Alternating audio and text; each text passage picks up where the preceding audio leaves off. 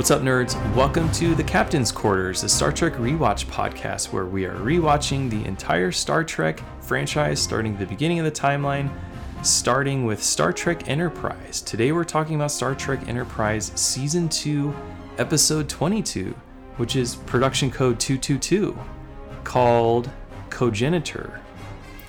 My name's Gabe. I'm with Jason. Make it so, Jason. Joe Lontrue, buddy. How are you?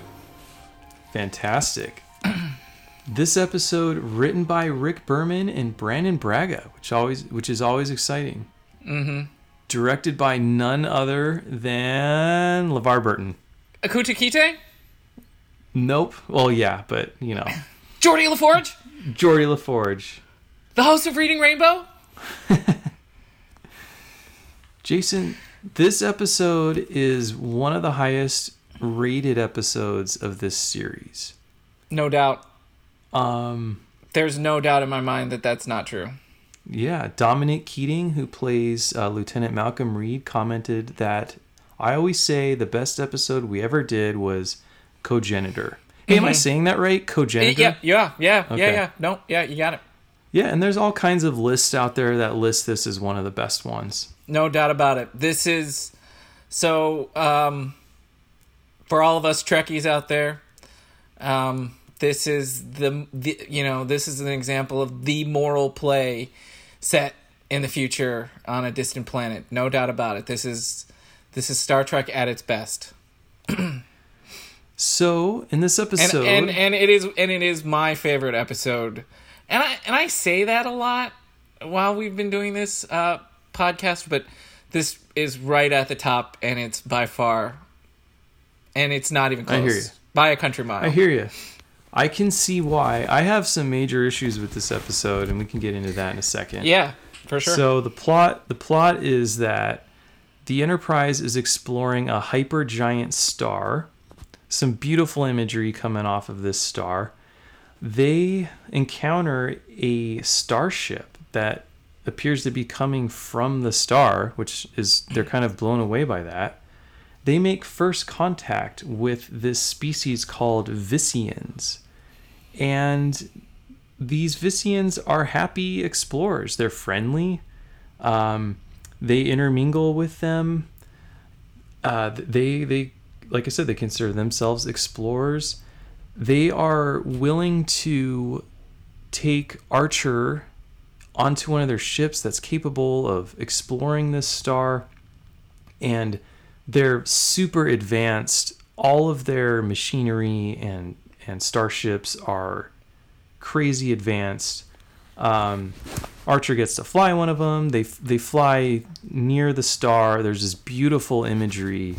So on the note of like favorite episode, to me this is the best looking episode by far that we've seen in this series. Like they did a wonderful job. Like. Just the thrill of Archer and the Vissian captain, flying basically like a layer down in the star, and there's all these like flares coming up, and they're flying around them, and their ship is able to withstand this heat, obviously.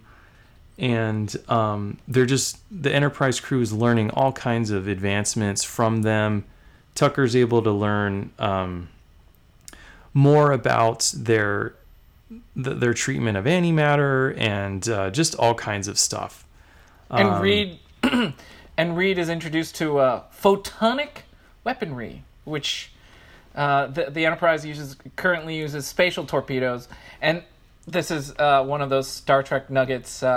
This is the first time in the series that we get to hear photonic, which would mean photon torpedoes. Interesting.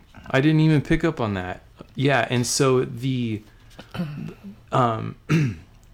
Vissian, the tactical officer, is romantically interested in Reed, and he has a little fling with her, and she's very forward with her interest in him. And did you pick up on the innuendo? It's customary to show you mine while I show you yours. It was pretty overt, buddy. I'm not that thick. I'm pretty thick, but I got it. Yeah. I wasn't. It was not addressed to you. This was a general, No, I liked it. It was great. And also, it's interesting that Dominic Keating said this is his favorite episode when he spends the entire thing, Sure. romantically intertwined with To this, Seven of Nine's mom, basically. So the actress who plays Velo plays Annika Hansen's mom in Star Trek Voyager later on. But okay. Later, in the timeline later on, but right. I hear you. On that note, the Visean captain was played by Andreas Katsoulis, who also was in a previous Star Trek. Very famously, and that's part of the reason why I greeted everyone in a Romulan greeting, Joe Lontrue, because he played a Romulan commander named Tomalak. So, and he's well known for that one, his role as Tomalak in The Next Generation. And I recognize him as the one-armed man from The Fugitive with Harrison Ford. Oh, yes. That's also true, yes. And unfortunately, I think Andreas Katsoulis passes away a year, maybe two after this episode. I think this may have been his last appearance on Star Trek. Oh, okay. But anyways. Well, yeah. So again, beautiful episode. The imagery with the star, but also the Visean ships are beautiful and highly advanced and clean and just, but also their demeanor towards Enterprise is sort of welcome. It's, they've had run-ins with less friendly aliens. These people are awesome. They're very interested in trying the human food. They talk about their food. They prepare some of their food for Tucker. Their food is very based on the aroma. They prefer like very aromatic foods, and it seems like they've like achieved utopia, kind of, this alien species. That is until Tucker meets the Cogenitor, which is a third gender in Visean biology.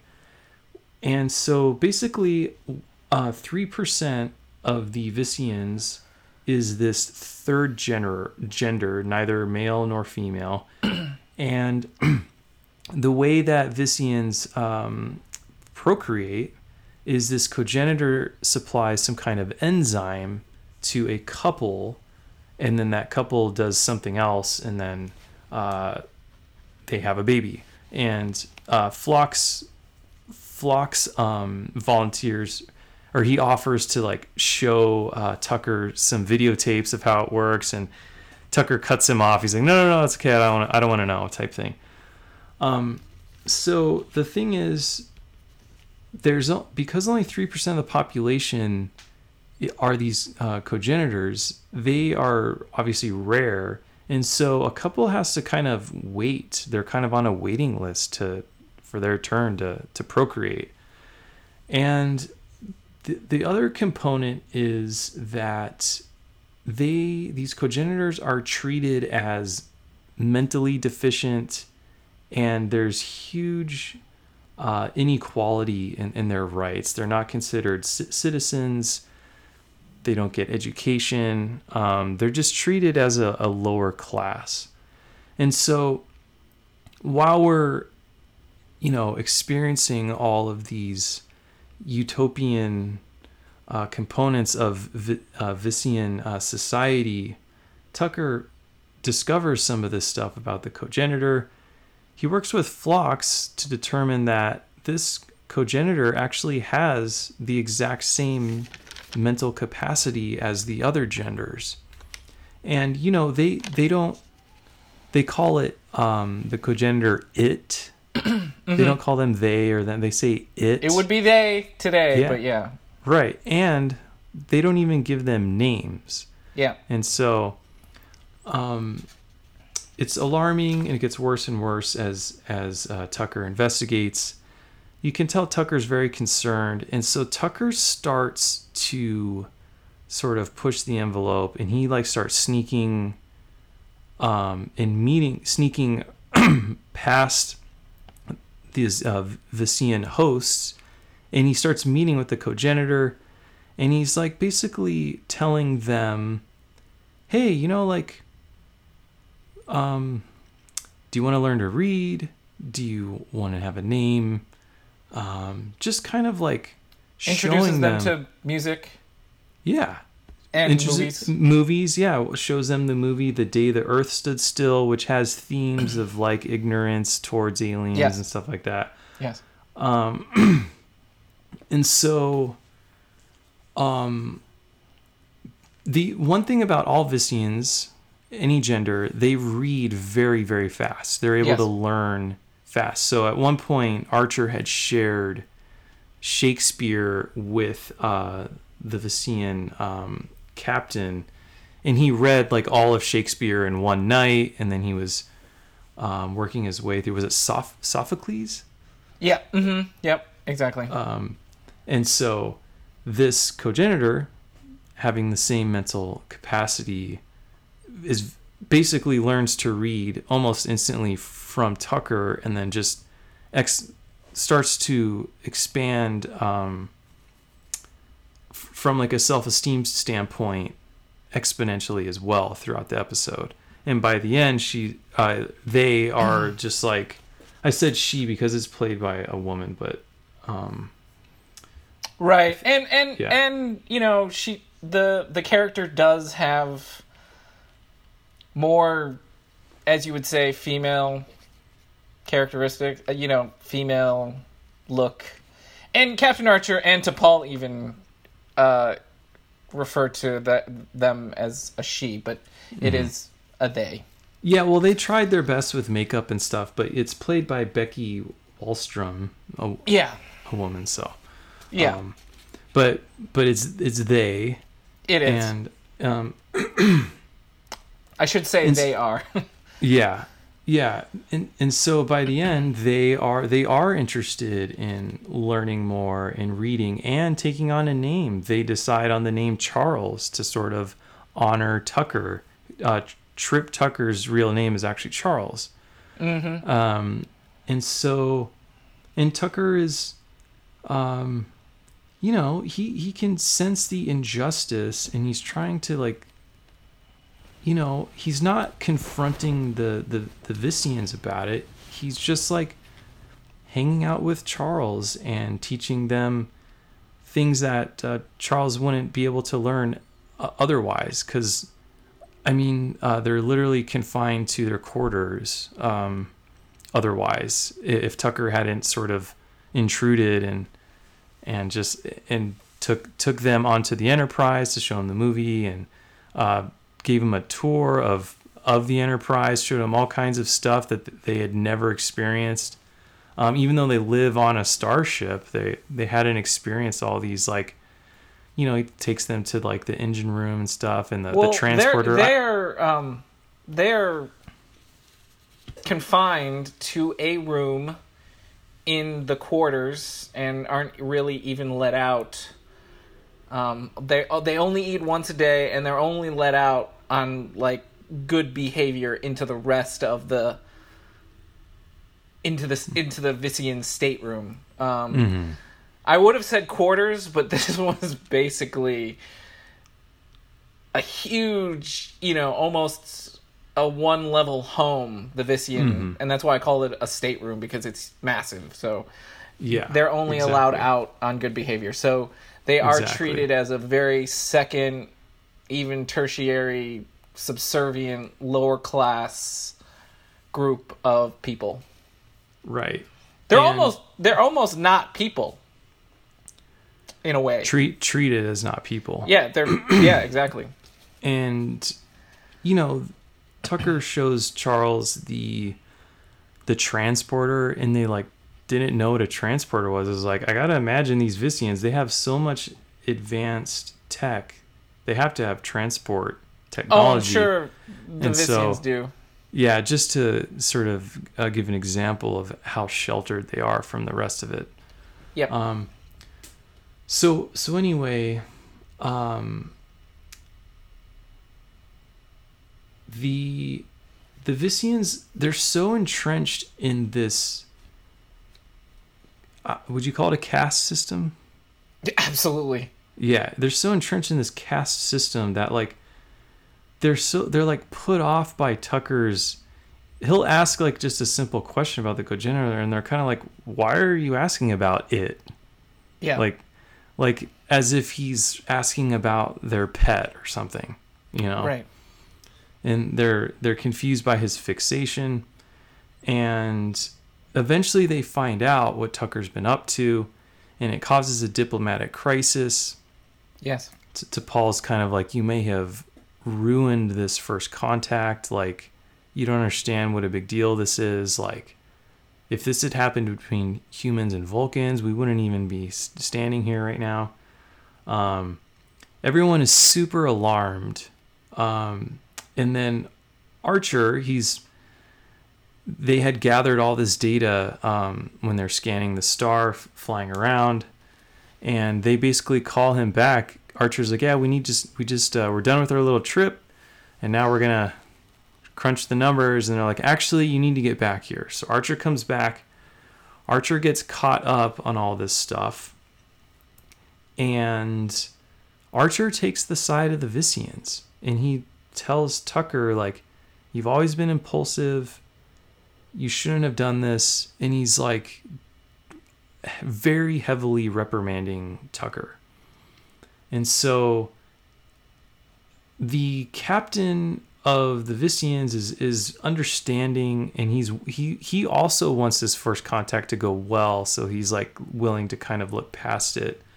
And so that part seems to be smoothed over a bit, but then at the very end of the episode, Archer got a call from that captain, and he's informed that the Cogenitor has committed suicide because they wanted political asylum. They had bought into this the knowledge that, you know, there's more to life than this, like, you know, little corner of society that they've been sort of placed into, and so they want political asylum. Archer has to actually consider it because that's, you know, those are the rules. Somebody wants political asylum, you have to actually consider it. He denied it, so Charles had to go back with the Visians, and when they left, and then Charles later killed themselves. And so here's the part where I said I had major issues with the episode. And so Archer breaks the news to Tucker, and then Tucker's like, oh my gosh, this is all my fault. And Archer's like kind of explodes at him. He's like, you're damn right it's your fault. And it doesn't, the episode ends on that note of just Archer just being really angry at Tucker and weighing what the consequences are going to be. And it just kind of ends on that note. And it's a very extremely heavy note to end on. So that was the episode. And so what was the issue that you had? Okay, well let me read something. So okay, so Wikipedia says some of the audience was confused about Archer's apparent complicity with oppression of the Cogenitor and subsequent dressing down of Tucker. And so I feel like I'm glad that they said that, because I felt that too. Like, it's completely apparent throughout the episode that Tucker's intentions were virtuous. Absolutely. And it's apparent that the treatment of the Cogenitor was unjust. Yes.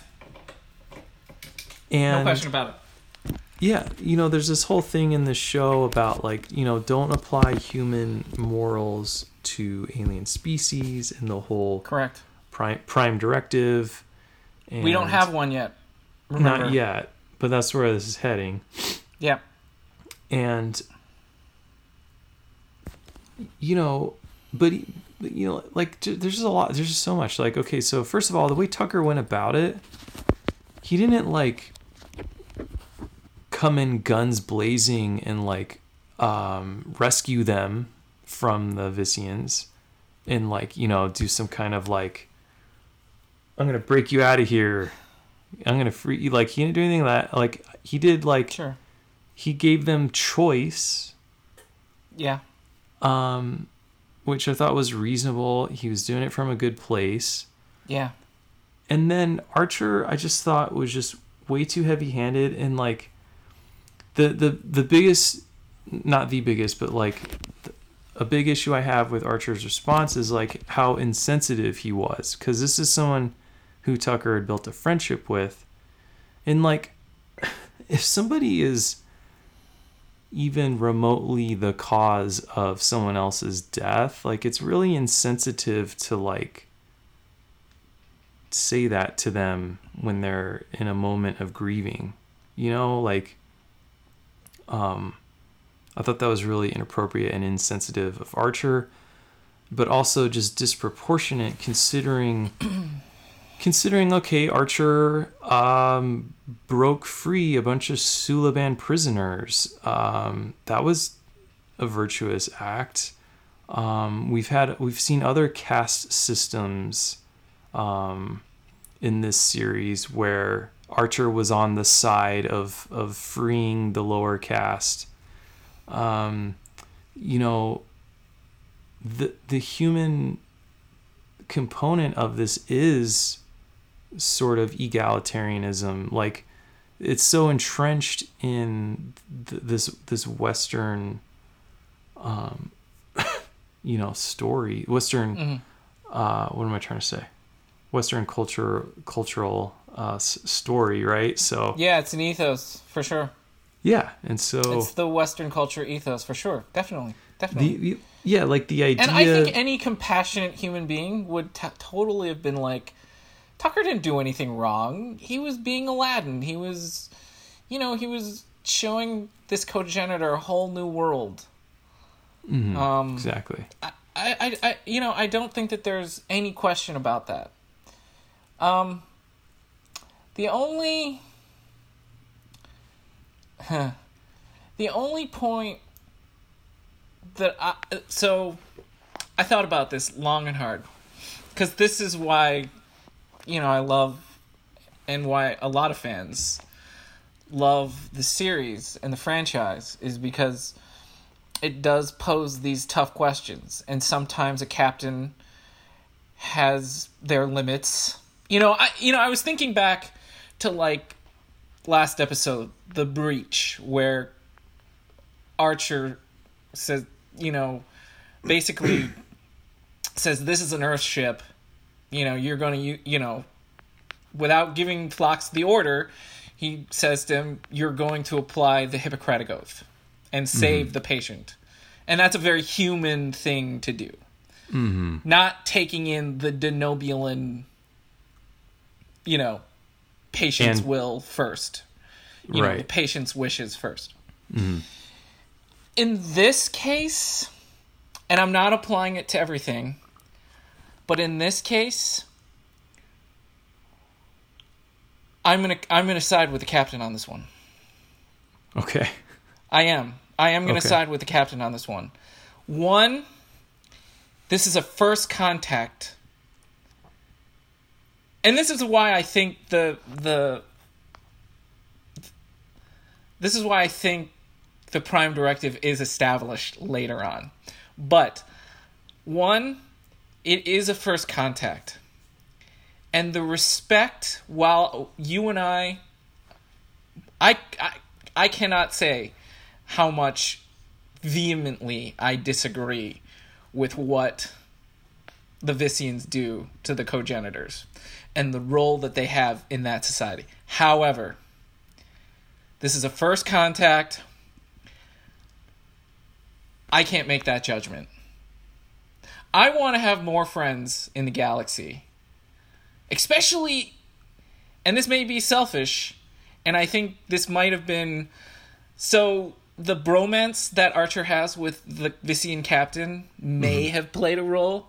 The technology, their advanced technology, may have played a role in him saying, no, we're not going to grant your request for asylum.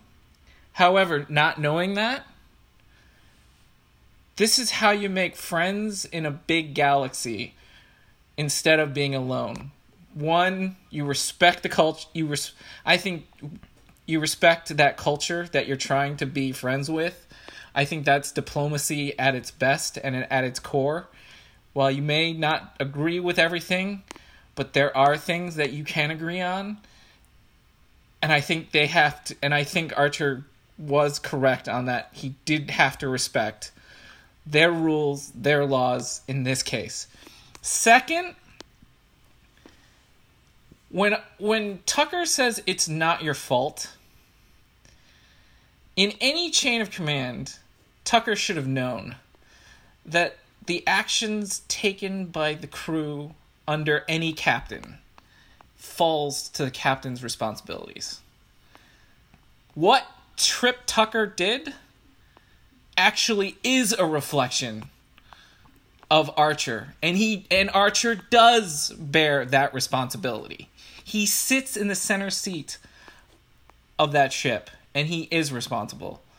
So I think Tucker was out of line.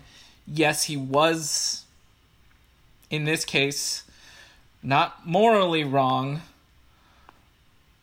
but not morally wrong to judge and to try to open up the Cogenitor's eyes to this whole new world. But this was a first contact, diplomatic. In that frame of reference, I think he had to have held back a little bit. He could have held back and said, okay, once we establish relationships with these people and establish a federation charter and a prime directive, then they can go, okay, we will not accept a caste society in the federation. Okay. But that's not till later on. We agree on that point. So the idea that we're going to work to fix this, but we need to do it diplomatically, otherwise bad things are going to happen. Yeah. We agree on that. You don't want to risk a war with these people based on you disrespecting their cultures, their traditions. Right off the bat. That's the only point I wanted to make, and I know it's a long one, but... No, that's fine. I guess, but like I said, with Archer has taken previous actions. Like, for instance, I think the episode's called Dear Doctor. Yeah. Where there is a society, there's two societies on one planet. One of them is considered lesser, and they are evolving. The quote-unquote lesser group is out evolving another one who is afflicted by some disease where their like cells are breaking down, and Phlox finds a cure, and Archer is in favor of giving the cure to the group who is dying off, while Phlox is not. And so that, like, just, I don't know. I think that, like, Archer's being a hypocrite. Because that in that case, that was tens of millions of lives at stake. I mean, obviously that was a different situation because choosing one... Maintaining the status quo in that case meant that the quote-unquote lesser group was going to stay lesser because you're maintaining the status quo. But not treating them was going to result in millions and millions of lives lost. Mm-hmm. And ultimately, Phlox won out on that argument because Phlox was on the side of... he was on the prime directive side Yep. of, like, do not interfere. Yep. So Hold on. yeah. Is it hypocrisy, or is it growth of a younger captain to a more experienced captain now? I think you and I can fill in the blanks and say Archer learned his lesson, but this episode doesn't do that. It makes it sound like, in one case, Archer's willing to further the subjugation of millions of people. Yes. And then Tucker does this, and he's treated like he's about to get, like, demoted. And I guess I'm just like... I don't think that's wrong. It could have been more of an explicit, like, just acknowledgement of that. Like, hey, I've done things... Sure. And just also because Tucker just lost a friend, and like right. part of the captain's duty, part of the captain's duty is to not like completely isolate your first mate. I don't know, like so. So okay, so I think so. Let's put another frame of reference here. Yeah, yes, Tucker and Archer are friends, but there is a chain of command here. And what the captain does is at the captain's discretion. However, acting out of trying to think of what, Tucker trying to figure out what Archer would have done in that instance. I think that's two different things because Archer is not in command of the Enterprise. I think that's the only thing that we disagree here on, is that ultimately the responsibility does fall on the person with the 4 pips on his or her uniform. Yeah, no, well, we agree on that. It's just that the way that Archer went about it, you didn't have to be like with such a strong hand. See, I don't think that was... See, that's my point. I think that's the captain talking to an officer, not Archer to his friend. But still, like, he wasn't just talking to him. I mean, he was like blowing out of proportion, like as if Tucker like murdered somebody. Was he blowing out of proportion though? I think he was.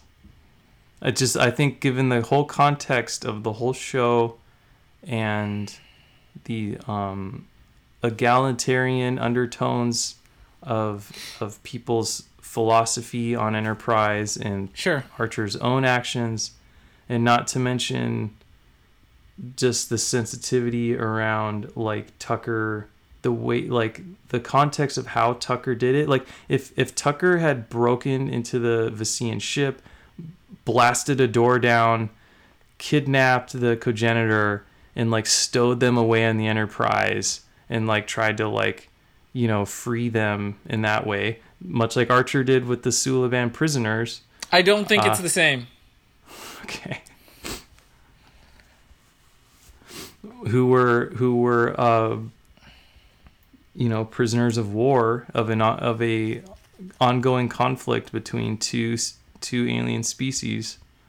If Tucker had done that, then yes, I think he should have been treated the way he was. But I didn't think Tucker was. If Tucker would have done that, I would have stripped him of his. I would have demoted him, put him in the brig, and waited till we get to another star base for court-martial. Yeah, well, if Tucker had gone in guns blazing, if that's the way that if in your scenario that's the way he would have done it, I would have had him. I would agree. Court-martialed. I would agree, for sure. So in this dressing down, in Archer's defense, I think the emotions were running high, and the ability for them to lose diplomatic relations to a new species, I think that's a heavy burden that I'm not sure if I were Archer, I wouldn't have done it any differently. Because you're on the cusp of making a new friend. Yes, I acknowledge that this new friend does have technological advances that benefits humanity in a large way. And yes, people will say, oh, well, you're only playing it to your benefit. Yeah, well, sometimes I am, right? Sometimes we do have to. But this is, in large part, a friend that we can make. And now, because of what Tucker did, jeopardizes that entire relationship. That one's a tough one for me to swallow. But there has to be some sort of spectrum here. Sure. I mean, just in contemporary American politics, can you imagine a Trump supporter versus maybe that's a bad example. Maybe a better example would be like, what if there was this horrible war criminal? Like, let's say, Jason, you all of a sudden were promoted to CEO of your company, and you're going to do business with North Korea. Okay. Are you going to choose your company's profits over the war crimes of Kim Jong-un, or are you going to refuse the assignment? I would absolutely refuse the assignment. Yeah, so there's a spectrum here. So Sure. I guess maybe these Visians aren't as bad as Kim Jong-un. Maybe that's, and then there's some point when you cross this threshold of like, oh, now you are, I don't care if what you have to offer, I'm not going to deal with you. Sure. I really don't like using real world. And in this case, I really do believe, and I think that's why, and I think the lines of friendship, this is a separation of, this is purely, this in Archer's eyes is business. From Tucker's eyes, it's personal. Mm-hmm. And those lines in this episode, I totally agree, get blurred. Completely get blurred. And I have no problem with the captain being strict to his second in command. Because T'Pol is technically first in command. Or second in command, Tucker's third in command. I will accept that to the extent that you have to say that it's because the Visians aren't too far gone, as Obi-Wan would say about Darth Vader. He's too far gone. If you're Archer, right, buddy? If you're Archer, mm-hmm. Would you risk a war with them? Just because your third in command disrespected one of the planet's, one of this culture's, one of these species' cultures? I would have said, oh wow, I didn't know that they were subjugating this sect of their society. I'm no longer going to do business with these people. And I would have said, Tucker, like, the right thing to do would have been to talk to me first. And because we don't want to start a war. We don't know what these people's temperament is when you disrespect their And I think traditions. That's why Archer was hard on him, because I think Archer expected him to know. I think that's what Archer was expecting, that Tucker would do, is respect the chain of command and not fall out of line. This one's hard for me. This one's hard for me. This one is. I don't want to come off as, uncaring about, gender identity, because this is what this episode totally was gender identity, the discrimination, and the slave indentured servitude, kind of deal that they have going on. Right. But at the same time, while I vehemently disagree with the Visian and the treatment of this Cogenitor. Mm-hmm. At this point, if I'm, Starfleet, if I'm Archer, unfortunately, I think I would have to swallow it. Because the influence that you can do, and again, I come back to the influence that a friend has over another friend. Mm-hmm. Once you establish that relationship, is easier to do it. And when the Federation Charter comes in, the Prime Directive, no caste system, then you're either in or you're out.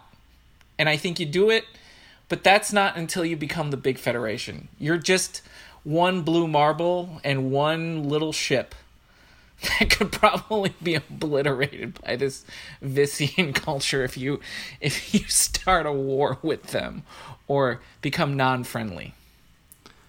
No, I agree. And I think we're saying the same thing. I just think for me that you have to expand on the part, like, well, what is the magnitude of their crimes?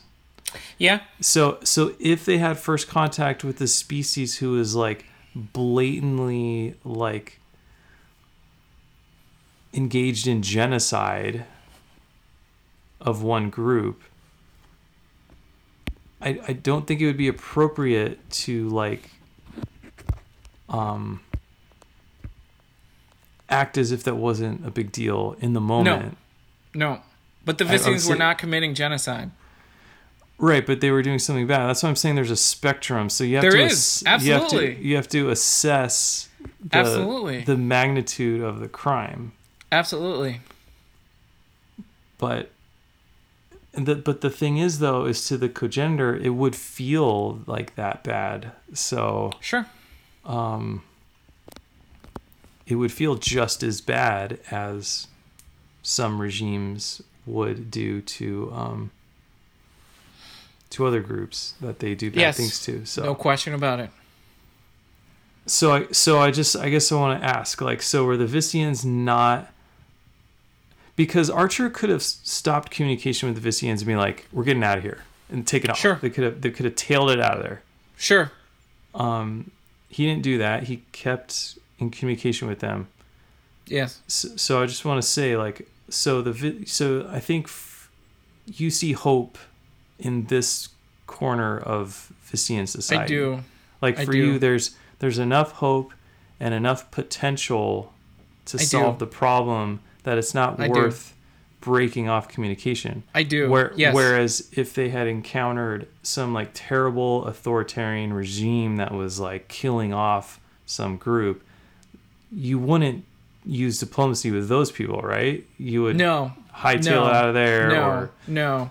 Especially where we know Starfleet is with its minuscule, I would call it an island nation right now with the power of an island, a small island nation in the universe.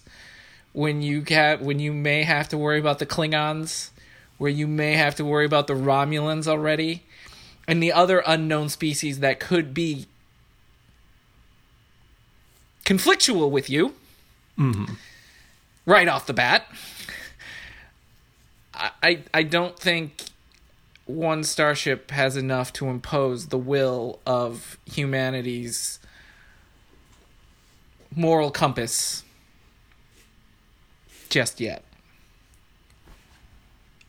Agreed. And I definitely wouldn't advocate for them engaging with the Vissians in any way, because that would obviously result in the entire Enterprise crew being killed. I'm just saying, like, do these Vissians deserve diplomacy? And it's an assessment of the magnitude of their crimes. Yes.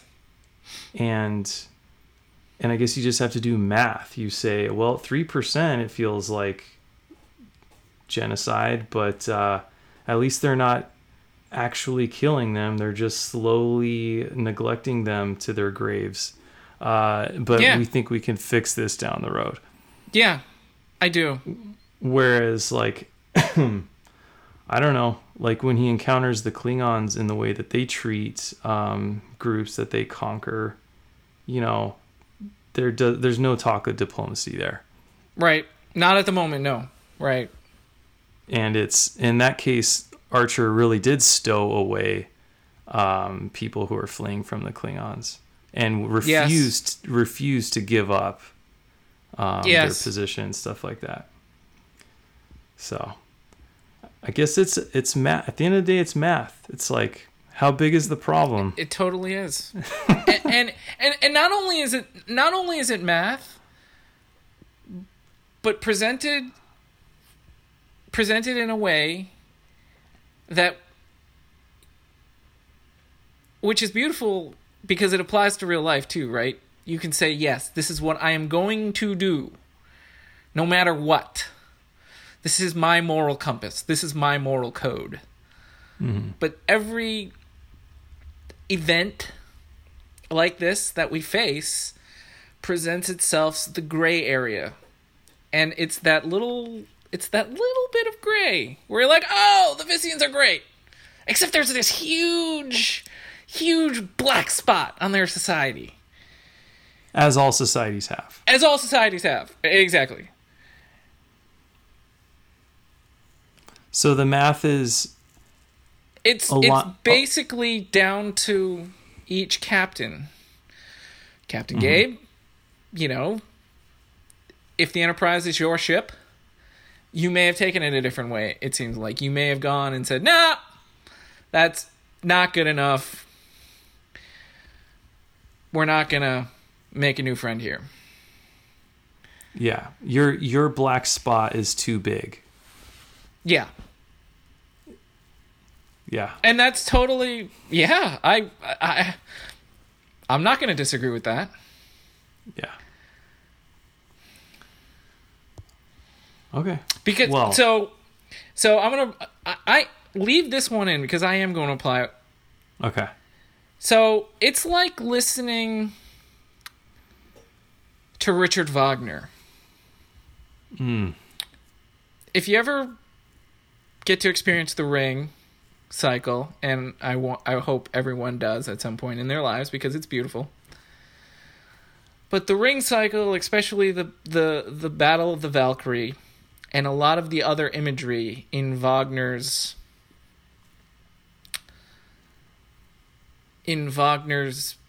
art is co-opted by the square mustache guy, who will be unnamed, in the 1940s. Mm-hmm. And Wagner himself has been accused of also being anti-Semitic. For a lot of people, Wagner, the man, cannot be separated from Wagner, the work, and the co-option, and his work being co-opted by the guy with the square mustache in the 1940s. Some people can appreciate the work and detest the man and detest the work and detest that it was co-opted by the guy with the square mustache in Germany in 1940. Some people can't. And it's like a stain on a painting or a tear in a painting. Right? Where some people say, oh, can't love that painting anymore. It's got a big tear in it. Mm-hmm. Some people say, still beautiful. Mm-hmm. And I know it's not completely the same, but in a lot of ways, I think there's a lot of parallels to that, where it's like, okay, the Vissians, that tear in the painting is too big, walking away. Where I can see it, detest that part of it, and hope to make it better by being a friend. And appeal to their good nature. And appeal to their... I would have to learn about I would want to learn about, like, you know, because what happens if you continue to open up the world to cogenitors and they say, oh, we all are going to be like Charles and we're all taken off? Do you not then kill off the Vissian society without that enzyme? Because we don't know the reproductive way of how they do it. Maybe they could reproduce it in a lab, but it didn't seem like they could. It seemed like they are an essential part of the society. And so maybe the entire Vissian people are obliterated because all these cogenitors are now, you know, open to the world, and now they can go to Earth, go explore elsewhere. I don't know. It's a tough one. We're speculating. I would speculate. Oh, it's complete speculation. That species have instinct, and at the core of it all is to procreate, and the cogenitors are part of that instinct to procreate. And like, I would think they would want to engage with it. They would just want to do so with more rights and but this one didn't. Charles didn't. But I see your point. Maybe enough cogenitors attain enough rights and have to be respected, and then, you know, probably enter into some treaty or agreement with the other genders of their species, and say, hey, we will continue to be a part of it, but like a cogenitor union. Sure. Right? I totally get that. Yeah. Because I don't think Charles was fleeing Charles's role as a procreator. They were fleeing the way they were being treated. Right. And that's not to say that Charles wouldn't, like, at some point be like, you know what, I'm ready to procreate. And then go and find a couple. And then help them have a baby. Or they would you know, have instead of a pair, it would be a try of parents. Sure. I don't know. Yeah, this is a tricky one, man. It totally is. And that's why... Sorry, go ahead. No, I was just... Whenever there's... Because as you said, this is an issue of gender inequality. Yes. Whenever there's an issue like that, it's like I always feel super uncomfortable speaking on behalf of a group, because I'm not. Yeah, absolutely. I identify as he, like. Yeah. Born with male reproductive parts, and I have always identified as he, and so I'm not. Yeah. I'm not affected by these things, but so I was looking at some stats, and there was like trans people I think are 10 times more likely to commit suicide. Yeah. And particularly black trans women are like, it's I think their like average lifespan is like 35 years old, because the I rate would of probably suicide expand is so it high. to quite a few other people of color as well, not just But they are. That would not surprise me if that stat was fairly true with other people of color. Mm-hmm. Speaking as a person, speaking as two people, you and I, of color. Yeah. Mm-hmm. I mean, you and I mean, couldn't you see it? I mean, I could see it in my culture for sure, of being like, that's not incredibly acceptable. Mm-hmm. So. But yeah. So yeah, it's hard. It's just to talk about this stuff. It's just hard because, we're two males who identify as males. Yep. And we were born with male reproductive parts. So you just have to engage with them and listen to what they have to say without trying to speak for them or yeah. And I was never trying to speak for the Cogenitor. No, I was speaking to the difficulty in going into this episode. I was like, oh boy, sure. like do I do a ton of research and then try to like accurately convey the plight of gender inequality, or do we stick to the episode? And because that's the other thing, is it's not really a one-to-one comparison to Nope. contemporary gender inequality issues, because again, it's like it's just so tricky. Like I don't consider like a trans woman a third gender. I consider them a woman. Mm-hmm. Like yeah, absolutely, you know what I mean? Right. And I think that's the science.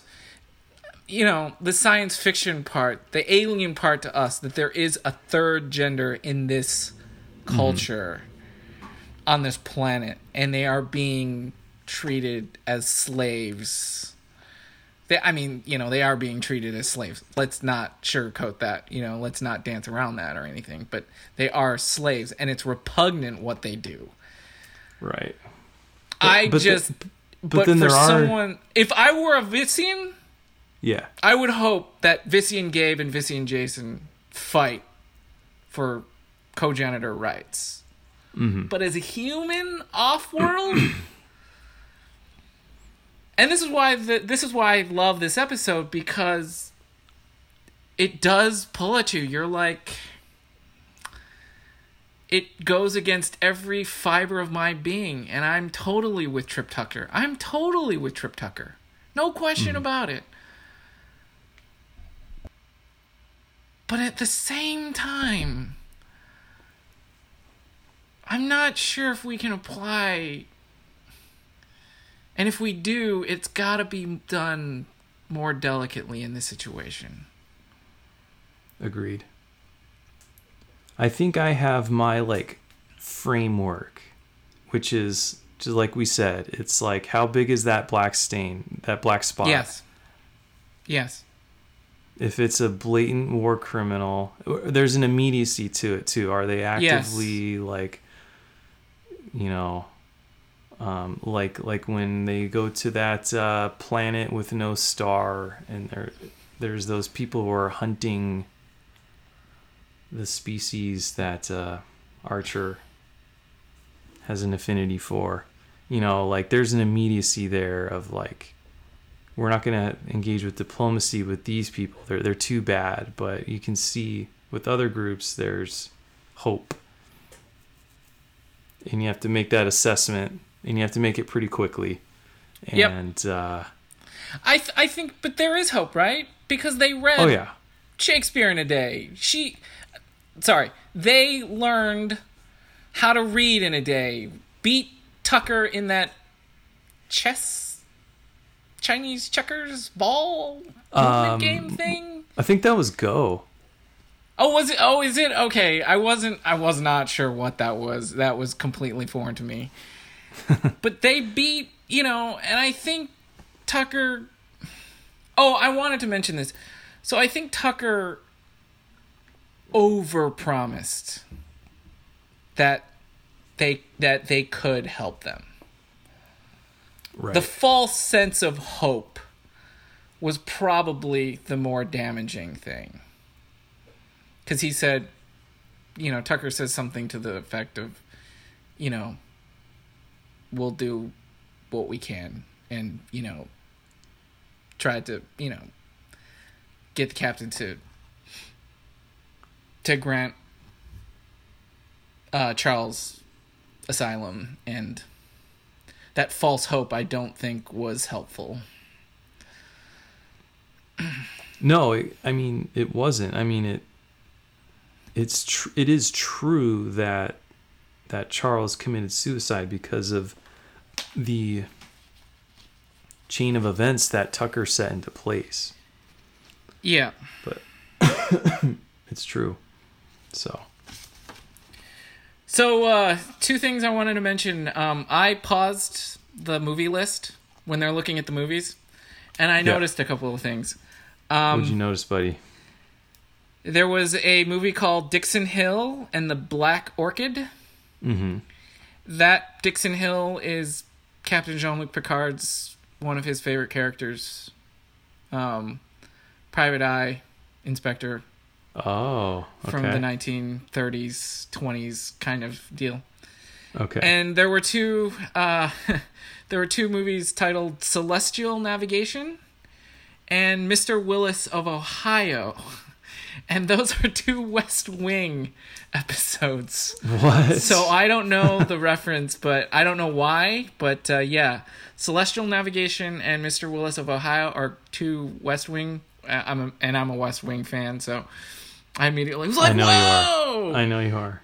And there may have been another reference, but I mean, there might have been other references, but those were the ones that I was. I'll tell you, per Wikipedia, it was The Bride of Chaotica, which refers to the holodeck adventures of characters from other Star Trek series. Oh, Captain Proton!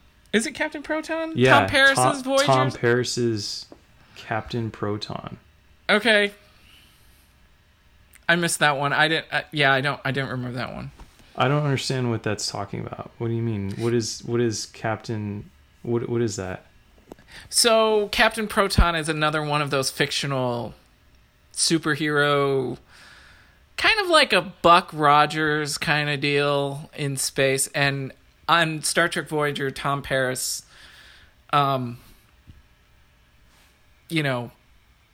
plays, reenacts those stories as Captain Proton. And that's probably one of the stories that he and Harry Kim, play out in a holodeck simulation. I see. Later on Voyager, so. Interesting. That's a cool reference. I love that. Someday I'm going to compile I know this is sort of separate, but I want to compile a list of all of the movies that they watch, and I want to watch them. Like, I've never seen The Day the Earth Stood Still. Okay, it's a good movie. I was like, oh, that's an appropriate movie to pick for this episode. I just want to say, so the discussion that we've had for the last hour or so has been fun, and this is why I love this franchise, is because they go there. Yeah, Star Trek goes there. Yeah, right? For sure. And we can have discussions about it, and it's cool because it's. And this is amazing. This was what year was this? And they were talking about gender identity in 2003. Yeah, so 2003. I don't want to say, this is not to be braggadocious or anything, but I think it's cool. I just want to point that out. I think it's cool that they talked about gender identity back then. I think it's easy for us to say with a 2021 lens, oh, that's every day kind of thing now. Yes, today it is. But back in 2003, I don't remember too many programs talking about it. Yeah. And yes, it was only one episode, but, that's what makes, that's what made this episode my favorite. Totally 100% agree. Back in 2003, I could not have told you the first thing about gender equality issues. Nope. But it's because of listening to other people's stories, a lot of it via Twitter. That's one great thing about the democratization of a lot of communication that social media has, is that we can learn about these things and hopefully maybe someday fix some of them. Yeah, hopefully. But back in 2003, I wouldn't have even believed it was an issue. Yeah. And it's not until you hear and see other people's stories and listen to their pain that you get it, So, yeah. And so it is pretty amazing that back then that they were that they touched on that. It's pretty cool. Very timely too. I mean, this is a hot totally topic. Totally absolutely. And I, as you mentioned, you and I come from a place of privilege, and I couldn't even imagine, it disgusts me on a human level to see the Cogenitor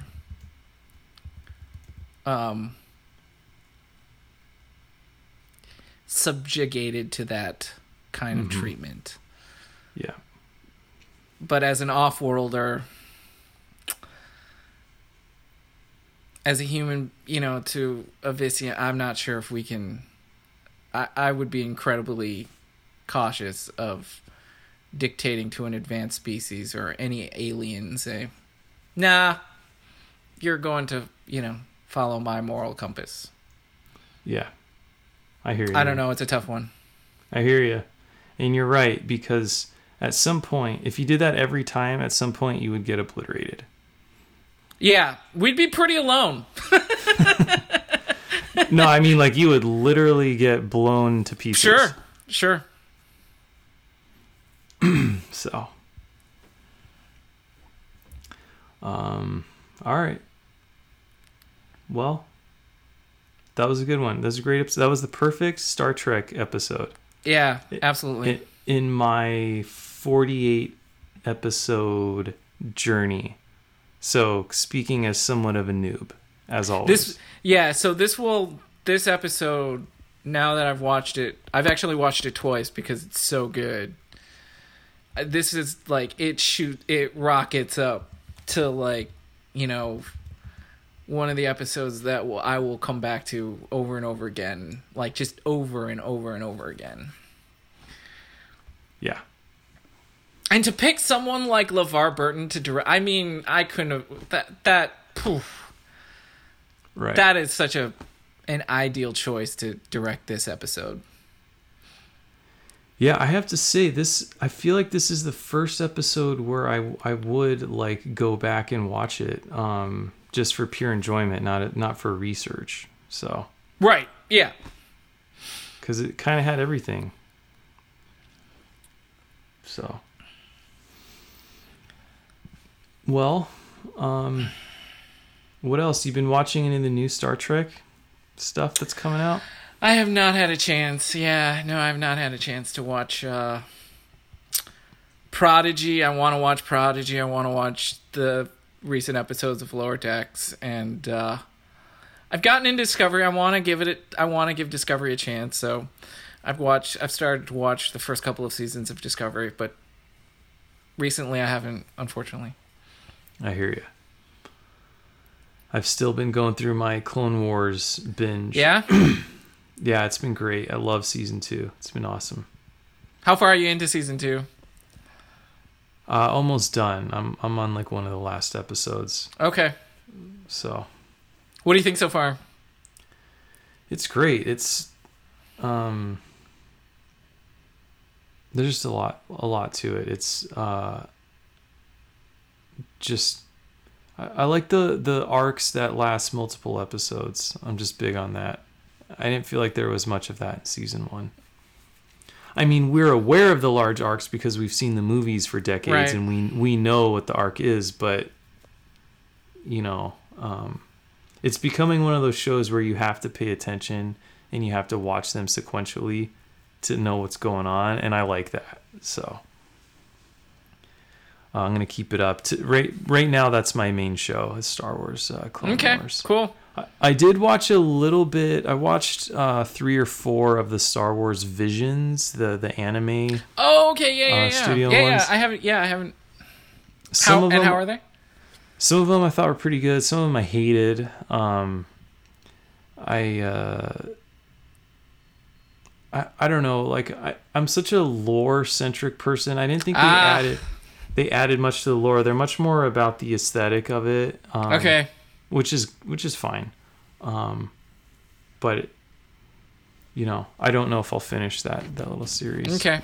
There's too much other stuff to watch. Although I did notice though that Disney Plus has a playlist of like essential Clone Wars episodes. Oh yeah. Mm-hmm. And so I'm like, man, if I get down to it, like let's say, I don't know if it'll have impact on the Boba Fett series coming up, but I'm like, man, maybe I should just watch the essential episodes. It's a pretty significant list. It's like 10 to 15. Oh wow, okay. 20 episodes of like. Wow. I think it's like for people who want to get ready for the other expanded stuff. Sure, You know, the sure, shows that sure, are coming out. Sure. So I may be switching to that list and skipping ahead soon here. So I'll let you know how that goes. Okay. But. One thing of note I just wanted to mention, since we were last on in the quarters, Camille Saviola passed away. So she played Kyle Paka on Deep Space Nine, and to Camille Saviola, Kyle Paka, wherever you are, I hope you continue to walk with the prophets. So, well said, buddy. All right. Anything else you want to talk about? Not that I can think of. What about you? No. Yeah, it's a great time to be a nerd, man. We could go on and on about stuff. So it's good times. Well, thanks for listening, everyone, and please follow us on all the things and subscribe to us and all the things. And until next time, live long and prosper. May the force be with you. See ya.